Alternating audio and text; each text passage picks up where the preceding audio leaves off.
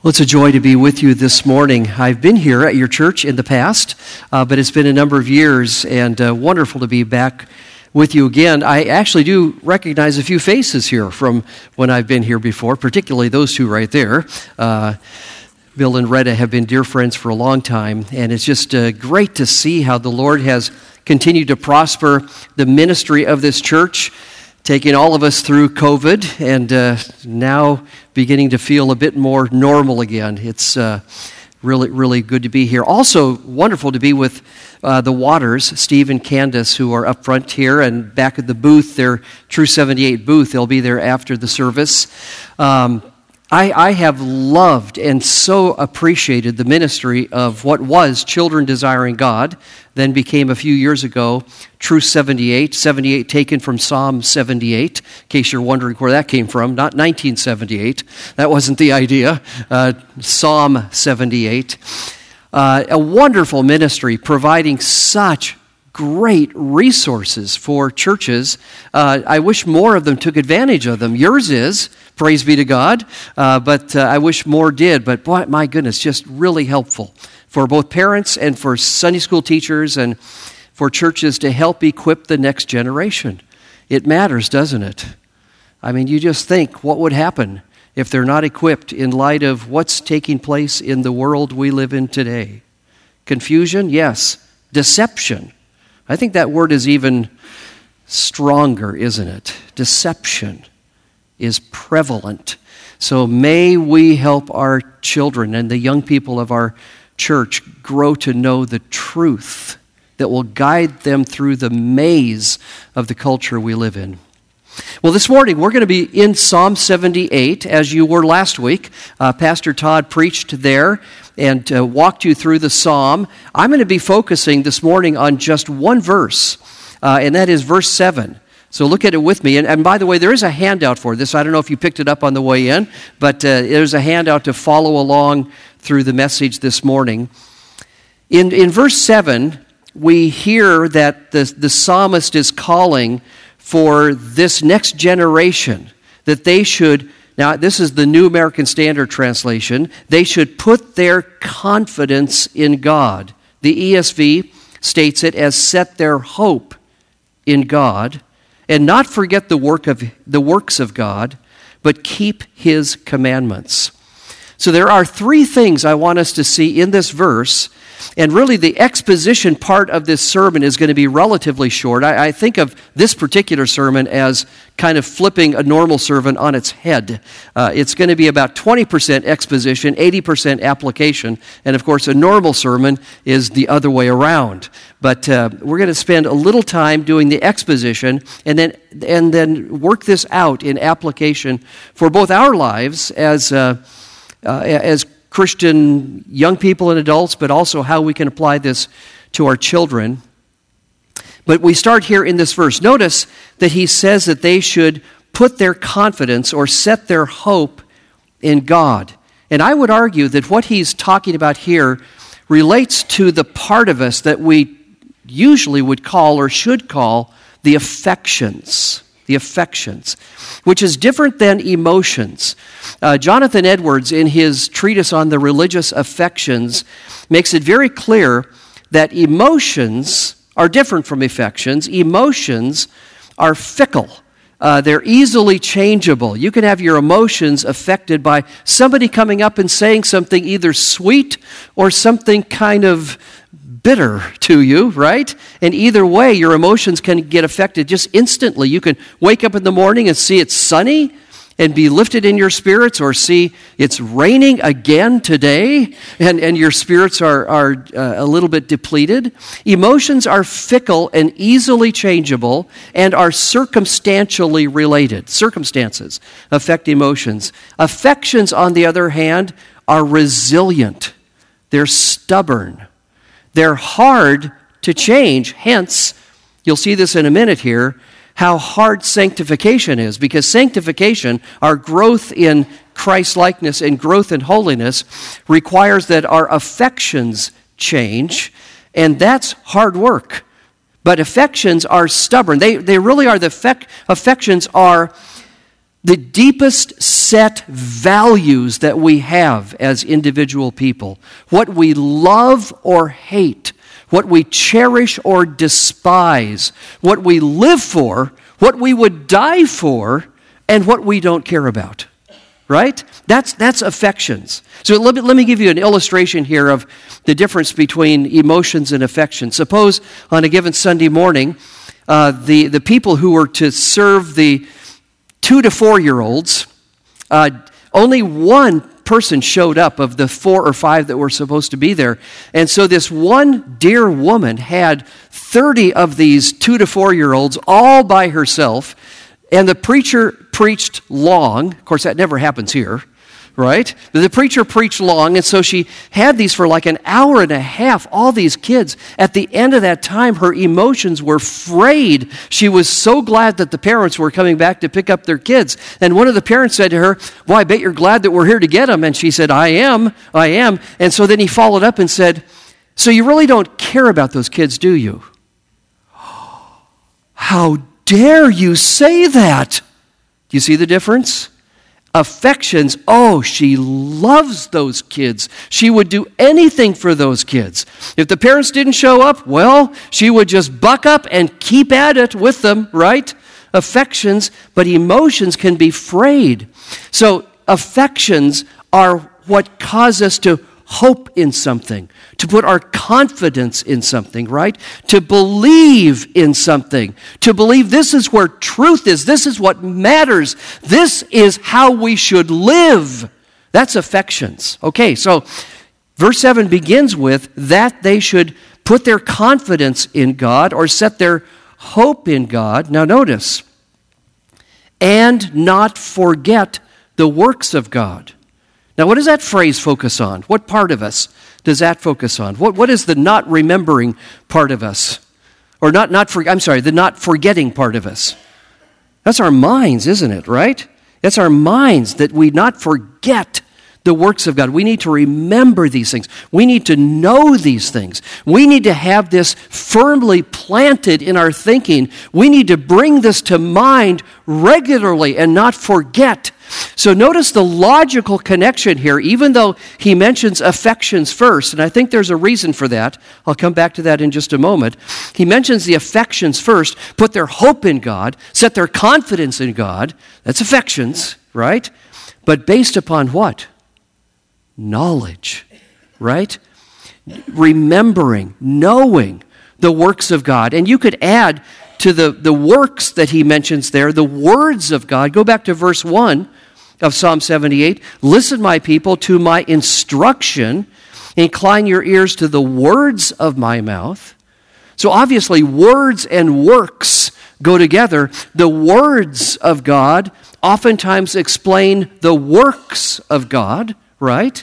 So we realize, boy, God wants us to know truth that he's revealed about himself. He wants us to see the works that he has done. In Psalm 78, you know this from last week, that the works of God really refer to the multitude of ways that God has shown his kindness and his provision and his protection, his mercy, his generosity to the people of Israel, his own people, even though they repeatedly turned away from him. Yet he would come back to them. He does not give up on his people. So the kindness of God, the works of God to deliver them once again, to provide for them once again, even though they are undeserving people. The works of God, the words of God to instruct them, to give them truth by which they can prosper and thrive and flourish as his own people. So he wants them to know these. Don't forget the works of God. We can add here, verse 1, the words of God, so that your hope will be set on God. You see it? So what is in our heads informs our hearts. The logical order, even though what we have in our hearts is really what he's getting at, what we have in our hearts, our affections, are informed by what we know in our heads. You see it? Okay, then, the end of verse 7, but keep his commandments. What part of that does that refer to in us? It's our volition, isn't it? It's our will to choose to obey, our will to choose to follow, our will to say yes to God and no to the world. Yes to His ways, no to anything else that is contrary to His ways, right? To keep the commandments of God. This is not, here or anywhere else in the Bible, calling for a kind of, what shall we say, an obedience that is just forced, coerced. Okay, like little Johnny who's made to stop running around the room. I may be standing in a corner on the outside, but I'm still running around the room on the inside, he says, right? So it's not that kind of obedience, forced obedience. This is the obedience that God calls His people to, where they recognize, yes, given what I know of God, given the affections of my heart and how I long to keep His word, I do what I long most to do. It's an obedience that comes out of a heart based upon a mind that knows and wants to follow the ways of God. So notice this one verse gives us kind of an order here. Even though the order of the verse is affections, heart, not forgetting, mind, head, and then finally hands, the obedience, the acting out in hands, yet the logical order is head, heart, hands. Do you see it? What I know of God and His ways and His works informs setting my hope on Him, informs my heart, that then results in affections. That results in actions and behavior that is the expression of what I love, what I am committed to, what I cherish, what I want to live out. Head, heart, hands. And there is an order to this. Notice the role of the head and the heart and the hands then affect the habitat. Okay, just to keep the H's going here, the alliteration. Head, heart, hands, habitat, meaning the environment around you. How will you affect the next generation most forcefully, most thoroughly, as you live out what you know and have come to believe with all of your heart and are living out authentically, with integrity, with fervor and passion? You live that out. Guess what happens? Those around you are affected by that. They see it's the real deal. They understand you really mean this. This isn't just words to say at the right time when other people are around. This is you. This is who you are. You know these things. You love these things. You have embraced these things, and now you live these things, and others see it and are affected by it. So indeed, the order here is crucial. If you have your hand out, I've got these little arrows, right? The order is crucial. The head starts first. Head then leads to heart, then leads to hands, then leads to affecting the habitat. So knowing the truth should lead to loving the truth, affections, which should lead then to living the truth, which should lead then to transforming others through that truth. Head, heart, hands, habitat, knowing the truth, loving the truth, living the truth, transforming others as we live it out with integrity, with authenticity, with joy, and with passion. Here's another way to put this idea that I think is implied in verse 7 that we have here in Psalm 78. God intends His truth, the truth that He gives to us, to travel. Traveling truth. Isn't that kind of an interesting idea? Traveling truth. You've heard of a traveling circus. Well, that's not this. This is traveling truth. God intends the truth that He gives us to travel first into our heads, from our heads then into our hearts, from our hearts to our hands in action, in behavior. And then, finally, the habitat is affected by it. Now, that's not to say there are not times when there's kind of a reciprocal relationship in how that truth travels. So, for example, your affections, as they're touched by truth, can give you a desire to want to know more about that. So you read more books, you study harder, you start looking in the Bible further at other passages, and so you grow in your understanding because your heart has been inflamed by it. So indeed, there can be a reciprocal, or for example, you start practicing something, you see the good of it, and so that leads you to want to know more about why that is so good. So there can be that kind of activity as well. But the fundamental direction that truth travels as God has designed it is first to our heads, then to our hearts, then to our hands, and then affecting the world around us. You know, I remember hearing a Bible teacher when I was young. I won't say his name just because what I'm about to say about him I don't agree with. So I won't say his name. But a very prominent Bible teacher back when I was a young boy growing up. And he did a series that he did in many, many churches in different parts of the country entitled Right Living. Right Living. And what he argued in this was right knowing the truth results in right living. And I remember at the time thinking to myself, you know, I'm not convinced that's true. I mean, I was just a boy, but I started thinking about this. You know, right knowing the truth leads to doing the truth, because I knew people in my own church who I thought were very knowledgeable about the truth of God's Word, and yet I didn't see in the way they lived that it seemed to emphasize that. It seemed to me that they were more interested in other things rather than things of the Bible, things of God. And so I just had this question in my mind, even as many people were excited about what he was teaching. I'm not sure if that's true. Years later, I read Jonathan Edwards, The Religious Affections, and I realized what the problem was. It is not the case that knowing the truth necessarily results in living the truth. It is rather the case that knowing the truth, when you then love the truth, leads then more often, more naturally to living the truth. We don't necessarily do what we know, but we do more often what we love. Do you see it? Ask any addict if they know better. Oh yeah, they know better. They know this is harmful, but they love it too much, right? So they don't give it up.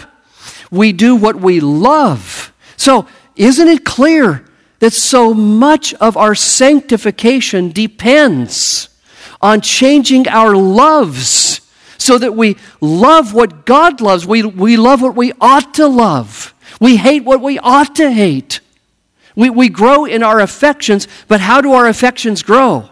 Through knowing the truth that informs our affections. Do you see it?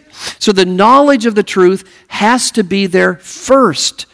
For the soil to be put in place, that knowledge becomes the soil out of which affections are formed as the Spirit helps us, hear this, as the Spirit helps us see not only the truth of the truth, which is itself a big deal. I mean, think of the culture we live in. How many people think the truth is what they believe, and we know it's false? So, to see the truth as the truth is a huge step forward, but that's not the end of it. Not only to see the truth as the truth, but to see the truth as beautiful, the truth as wise, the truth as glorious. That's when our affections are changed. I remember hearing a story. I taught at Trinity Evangelical Divinity School north of Chicago for a number of years before coming to Southern Seminary, where I now have been. I'm in my 25th year at Southern, and I praise the Lord for the privilege it's been to teach on the faculty at Southern all these years. But I was at Trinity before this. One of my colleagues there is a man you probably have heard of, Don Carson. Perhaps he's been here at Grace, I don't know, but he's a very fine New Testament scholar. Well, I heard this story about Don. He he was commuting into campus with another colleague, a faculty member at Trinity, who was an egalitarian on the role of women issue. An egalitarian holds the view that there's no distinction between men and women as it relates to ministry. Women can be ordained to the pastorate, can be pastors of churches, and he was all in favor of this.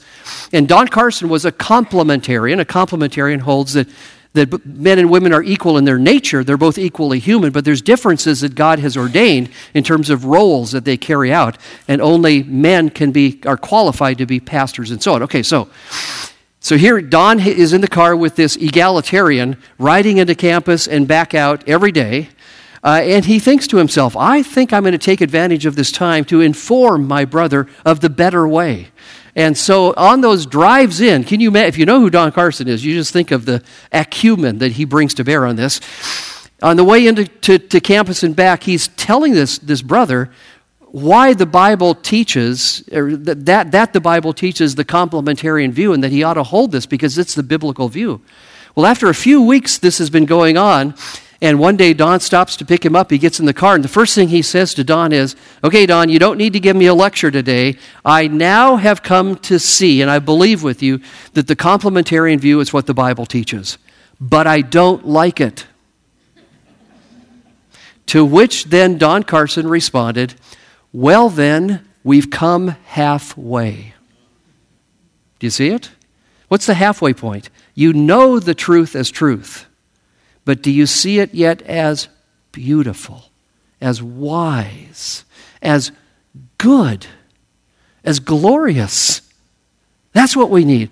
I think many people coming to the doctrines of grace have this same struggle, don't they? Oh yeah, I see election is taught in the Bible, but I don't like it.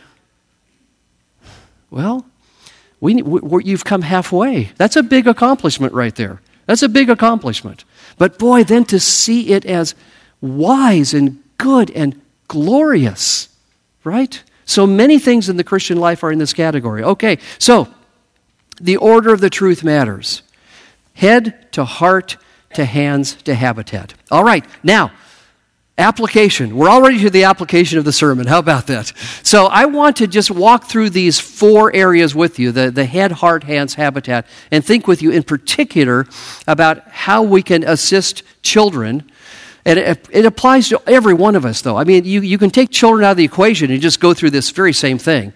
It applies to every one of us, but in particular, how it applies to children and helping them grow in their head knowledge of the Word of God, their heart embrace, the affections, their hands application, and then the effect that could have on those around them. So, Roman numeral 2, the progression and possession of God's truth, head, heart, hands, habitat. First of all, the head. Start with the priority of learning well the truth of God's Word.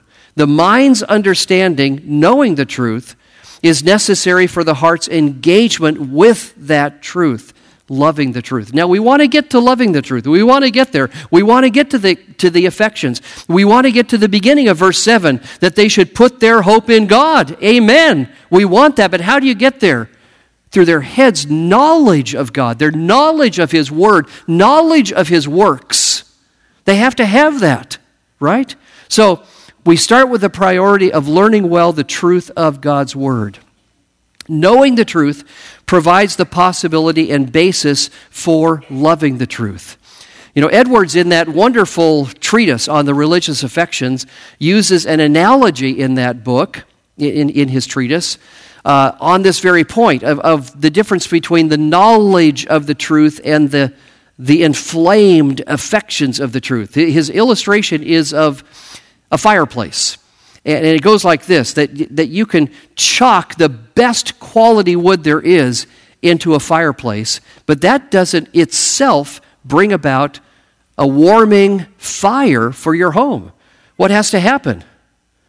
Well, that wood has to be ignited, right? But nor can you have a fire, a warming fire for your home, without wood in the fireplace. What's going to be ignited, right? So he likens the wood in the fireplace to the truth that we have in our minds, But then realizing the Holy Spirit must ignite that truth. The Holy Spirit must be at work to help us, our children, to see the beauty and the glory of that truth and develop affections where we cherish that truth, love that truth. But we won't get anywhere without wood in the fireplace to start with, right? You have to have it. So, and he likens that wood to the truth we put in. The more we have in there, the better quality, the greater hope there is of a raging fire to come. So I knew this when my children were little growing up, and I thought of myself as filling the fireplace, with our devotional time we'd have at the family table. We're putting wood into the fireplace. Now, it's not ignited yet. I know it. But boy, there's wood ready to be ignited later. I would think to myself, and I spent time in the evenings at their bedtime. I started doing this when they were pretty little. We have 2 girls, by the way. And I'd spend 10 or 15 minutes, 20 minutes sometimes with each one, going through systematic theology. I mean, that's what I teach for a living. So I thought, my goodness, I love it so much. It has changed my life so much to know these glorious truths on so many areas of biblical teaching. I want my girls to know this. So I started teaching them systematic theology when I think Rachel was 4, maybe 5. Bethany was about 8 years old. And just a little bit of time each night, spending with them and just, putting wood into that fireplace. And then in time, when they were saved, they were both saved pretty young, I saw the light go on. I saw fire beginning to emerge as they saw more of the wisdom and the beauty and so on of that. So, filling minds with truth. So, I have 3 bullet points there. First bullet point, with children, the first priority and what we can assist them with is the head, knowing the truth. Since most young children are not saved, the heart is not ready to be touched fully. And even when saved, some maturity and reflection is needed to begin to sense the weightiness of that truth. But knowing the truth as fully and accurately as one can is crucial to all else. So, Bible memorization, oh my, how good that is. Fighter verses. Candace, do I hear an amen from you? She's the fighter verse queen up here in the front, and does a lot of work with True 78 and getting those fighter verses out there. Fighter verses, a catechism for your kids is such a good thing to do. Bible reading with your children, devotions at the table, times individually with them. Yes, on the way, but also special times in the Bible itself with them. So, time spent putting knowledge into your kid's head that can be ignited later. Oh my goodness, how important that is to do that. Secondly, second bullet point, children are curious by nature and have many questions. At least many of them are this way. Resist the urge to squelch this curiosity and questioning due to not knowing the answers to them. Now, I have to tell you, I had wonderful parents, but my parents were not well-educated people. And I remember, and I was a very curious boy growing up. I had tons of questions about so many things, including a lot of things in the Bible and theology. And I would ask my parents, and they would kind of shrug and look at me and not know what to say, kind of change the subject. And honestly, that's not a good thing to do to a curious kid. But rather, if you don't know the answer, say, Johnny, Susie, that's a great question. And I just have to tell you, I don't know the answer to that, but let's do some study and see if we can figure it out. If we can't, let's talk to the pastor, see if he can help us with this, right? How much better to join them in their curiosity, in their excitement, and you learn with them than to shut it down. Just join them and find how fun it is to explore and learn with them. Third, take them to the Bible so that they learn that the authority that you have and that they also should have is God's Word. Resist the urge to apply your parental authority in making them believe the truth. Help them even as young children to be like the Bereans who search the Scriptures to see if this be so. I think this is one of the drawbacks with some catechisms is they can give the impression that they're detached from the Bible, right? That is kind of free-floating truth out there. And it isn't. It is not. So help them understand these truths that we're learning are from the Scriptures. When I went through systematic theology with my girls, I always started every night with a verse. I started with a verse because I wanted them to know that what we're talking about, whether it's an attribute of God or the Trinity or the substitutionary atonement, whatever it was, I wanted them to know that we're building this out of verses of the Bible so that they would know this is the source we go to and not just concepts that I, as your dad, tell you should believe. I want you to believe God, His Word. Know His Word. Help your children learn it. Okay, so what you can do to chock their minds full of truth, and obviously in a manner that will be exciting for them as much as you can do that. It's a great goal to have with young children. Secondly, then, the heart eventually becomes the focal point. Move eventually to the level of heart embrace of the truth. The heart's engagement with the truth, loving the truth, is necessary for the hand's activity in applying that truth. So again, we have to remember, truth is traveling here. We want to get to the hands, but we don't get to the hands directly from the head. Remember that point I made earlier? It's not necessarily what we know that we practice, it's what we love, what we cherish. That's what we are more inclined to do. So, the heart's engagement with the truth is necessary for the hand's activity in applying that truth. So loving the truth provides the possibility and basis for living the truth. So here are just a few suggestions here. In time, the heart becomes the key issue. Not only do they know the truth, but do they feel the weight and sense the personal significance of that truth. Let me move right on to the second bullet point. Pray fervently that God would work in their hearts to help them see not only the truthfulness of the truth, but also the glory and the wonder and the beauty of that truth. Now, you pray all the way through. You pray for them to get the right knowledge. You pray for that too. But here is a point at which you realize your limitation as a parent or as a teacher or working with anybody else in a discipleship relationship. Here's the limitation. We can force the issue of their knowing this, right? We can help explain it, we can explain it, we can try to clarify. We can force the issue of whether they know it or not. What we cannot do is force the issue of whether they will embrace it as their own. See the truth as truth and then see it as good, wise, glorious, and take it as their own and develop affections that are based upon that. This has to be the work of the Spirit, does it not? So it makes us, in any kind of discipleship relationship, it makes us as the disciplers dependent on the work of God to do what He alone can do and trust Him to open the eyes, to see the glory of that, and so be changed by it. Here is, I think, something helpful to keep in mind. I call it Thomas Chalmers' principle of the expulsive power of a new affection.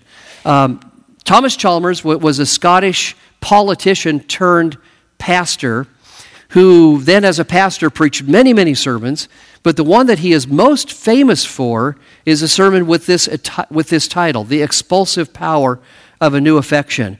And the main thesis of the sermon is basically this, that we will never, in our own lives or with someone else, come to the place where we turn away from things of this world, things that are deceptive and misleading and wrong and sinful. We will never turn away from those things merely by coming to terms with how bad they are, how destructive they are, how harmful they are to our well-being.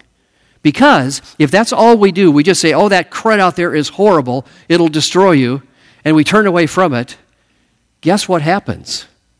You've turned away from something that has been feeding you, has been satisfying to you in some way, and by pushing it out of your life, it leaves you with this emptiness inside that you don't like. So what will you do eventually?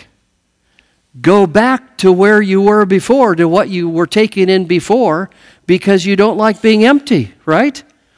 Instead, the expulsive power of a new affection, instead, he says, that the only way you can successfully push out of your life the crud, the sin, the worldliness from your life is by filling your life with something better.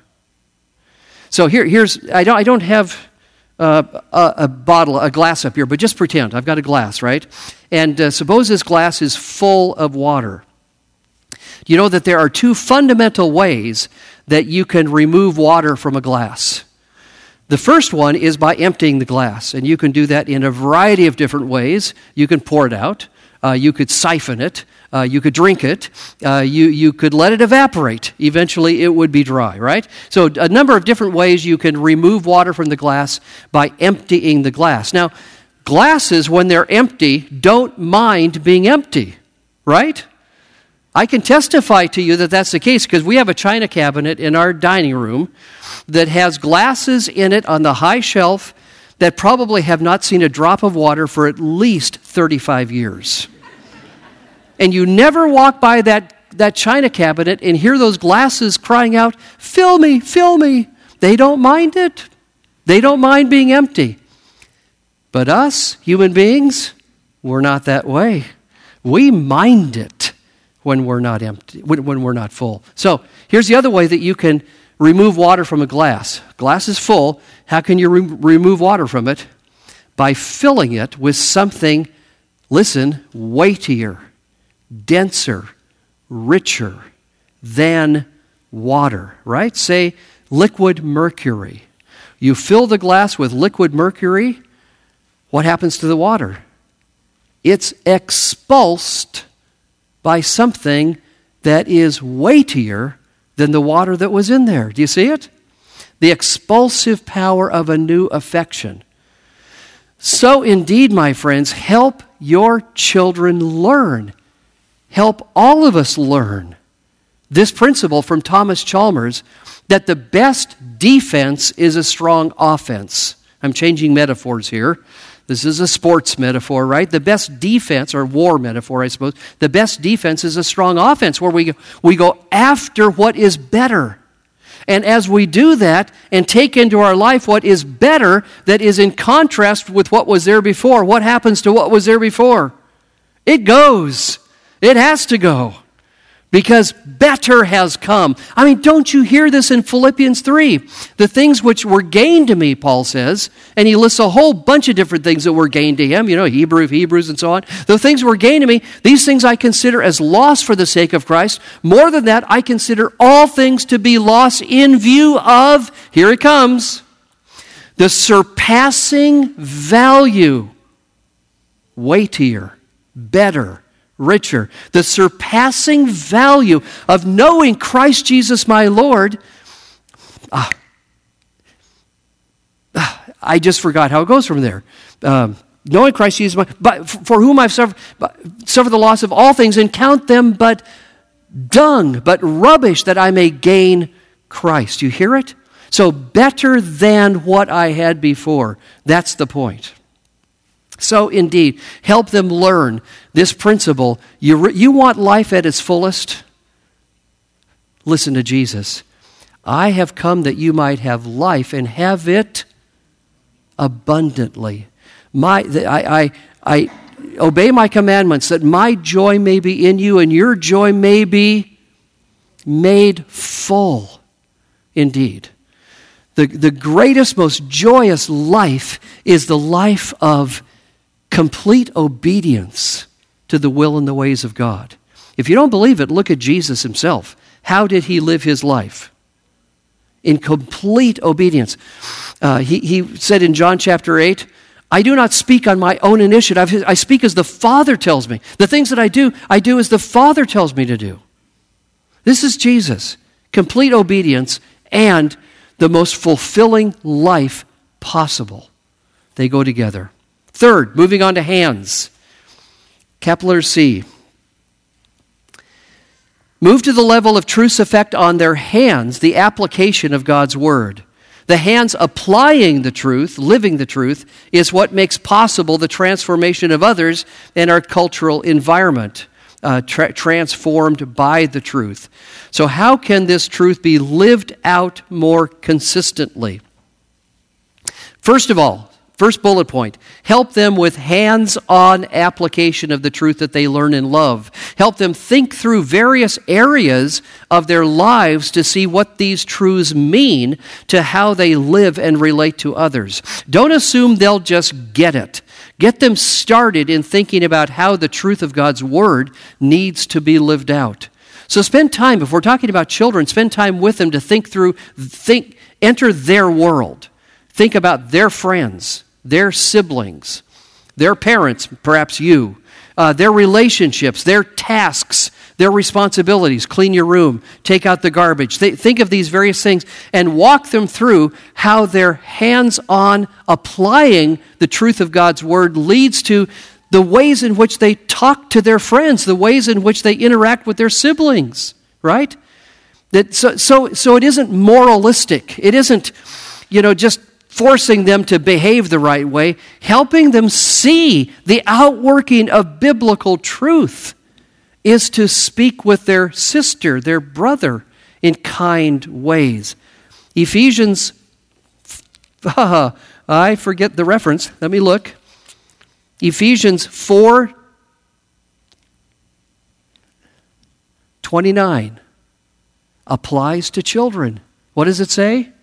Let no unwholesome word proceed from your mouth, but only such a word as is good for edification, according to the need of the moment, so that it will give grace to those who hear.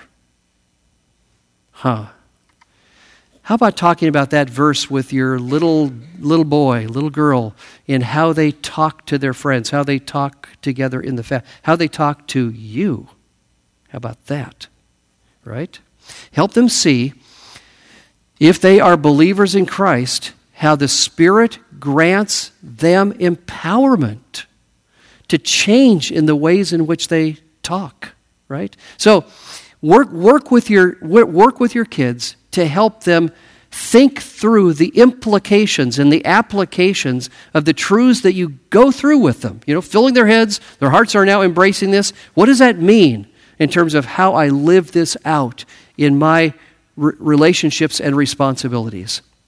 Second, avoid legalism and moralism by helping them see the gospel at work in how they live. Now, what I mean here is this. What I mentioned just a moment ago, help them see that it isn't in them to do it, right? They can't do it on their own. I can't do it on my own. How can I live a life that is pleasing to God? Only as God provides the empowerment in me by His Spirit to live out the way I should live. Remember Paul's teaching in Romans 8:3-4, what the law could not do, weak as it was for the flesh. That is, it could not make us law keepers. It could not make us keep what the law rightly demanded that we do.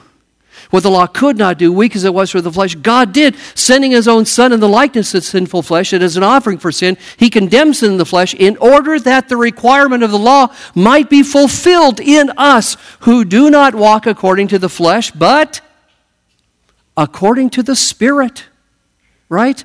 So Spirit empowerment to do what God has provided. The gospel, by the way, is not only sins forgiven, it's also sins defeated, right? So help them see that trusting in Christ brings not only forgiveness from the guilt of their sin, but empowerment to overcome the force of that sin that continues to abide within them. And so grow in living an obedient life by the power of the Spirit. Finally, habitat. Then help them see, capital letter D, help them see the ways that they can be used by God in transformation of their habitat, their culture, their context in which they live, through their friendships and relationships, as well as service that they can render. So two points that I want to make here that I think are helpful to think about. One is, do acts of service together, but help them see how these are outworkings of the truths of God's Word and empowered by the gospel. So encourage them to join you in your acts of service. You know, my dad, who's been with the Lord for many years now, was a wonderful Christian man who grew up in a horrible home in Fort Valley, Georgia, near Macon, Georgia. His dad was an alcoholic. He cussed like a sailor, as they say, and he was, but at 17 years old, the Lord converted him. A man by the name of Hugh Hayes, traveling evangelist, came through. My dad heard the gospel, he was saved, and the Lord transformed his life. And he pleaded with the Lord that God would make him know how to be a faithful Christian husband and father. And I know God answered that prayer. He was an amazing dad. Well, one of his passions was older people in the church, so-called shut-ins. And so every Christmas, I just knew the day was going to come when I would hear these words, "Bruce, we're going visiting." And I knew what that meant. I really wasn't excited about it because it meant the whole Saturday devoted to what? Well, he had gone to the florist, bought a whole bunch of poinsettia plants, filled up the back of the station wagon with it, and we would travel to different homes and apartments and nursing homes and so on for the whole day and visit these dear folks. He loved them so. I mean, just the look on his face when they opened the door and we were singing Joy to the World or something like that, It was priceless. I mean, I remember it with tears now, even though I didn't like it then. But he loved those people, and he gave them a flower, gave them a card. We would sit and talk with them and pray with them, and then we go to the next home and do the same. When I got a little bit older, he had me bring my trumpet with me. So just imagine a kid who doesn't play very well yet, trying to play Joy to the World in an apartment. Anyway, you can picture the whole thing. So. But he just wanted me to participate with him in this, that was his idea. So it worked. It worked. It helped me see my dad's passion for ministry to people who needed help. He loved to do it, and he passed on to me something of that. I'm so grateful for that. But here's the second thing. Secondly, give them freedom to dream and envision how they can be used by God in service to his kingdom, which may be in different areas than you're gifted. So yeah, it's easier to pull them into your life because that's what you like to do. It's harder to say, boy, my daughter really has an artistic flair. I don't. I'm not sure what to do with that. Well, use your imagination. Talk to people. Figure out what you can do to assist your daughter to learn to use her artistic gift in ways that will further the kingdom, in ways that will serve others, right?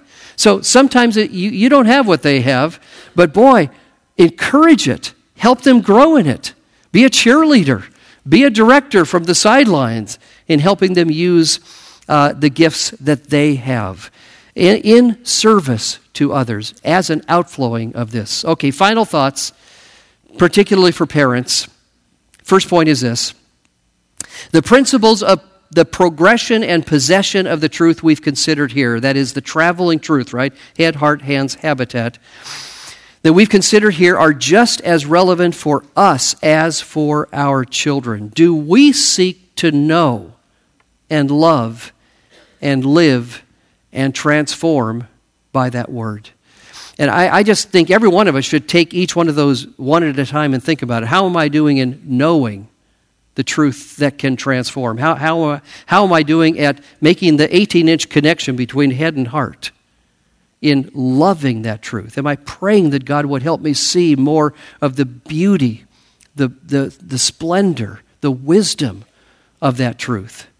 How am I doing on hands-on application? Am I thinking carefully about what those truths mean that I've now embraced and how they get lived out in my life?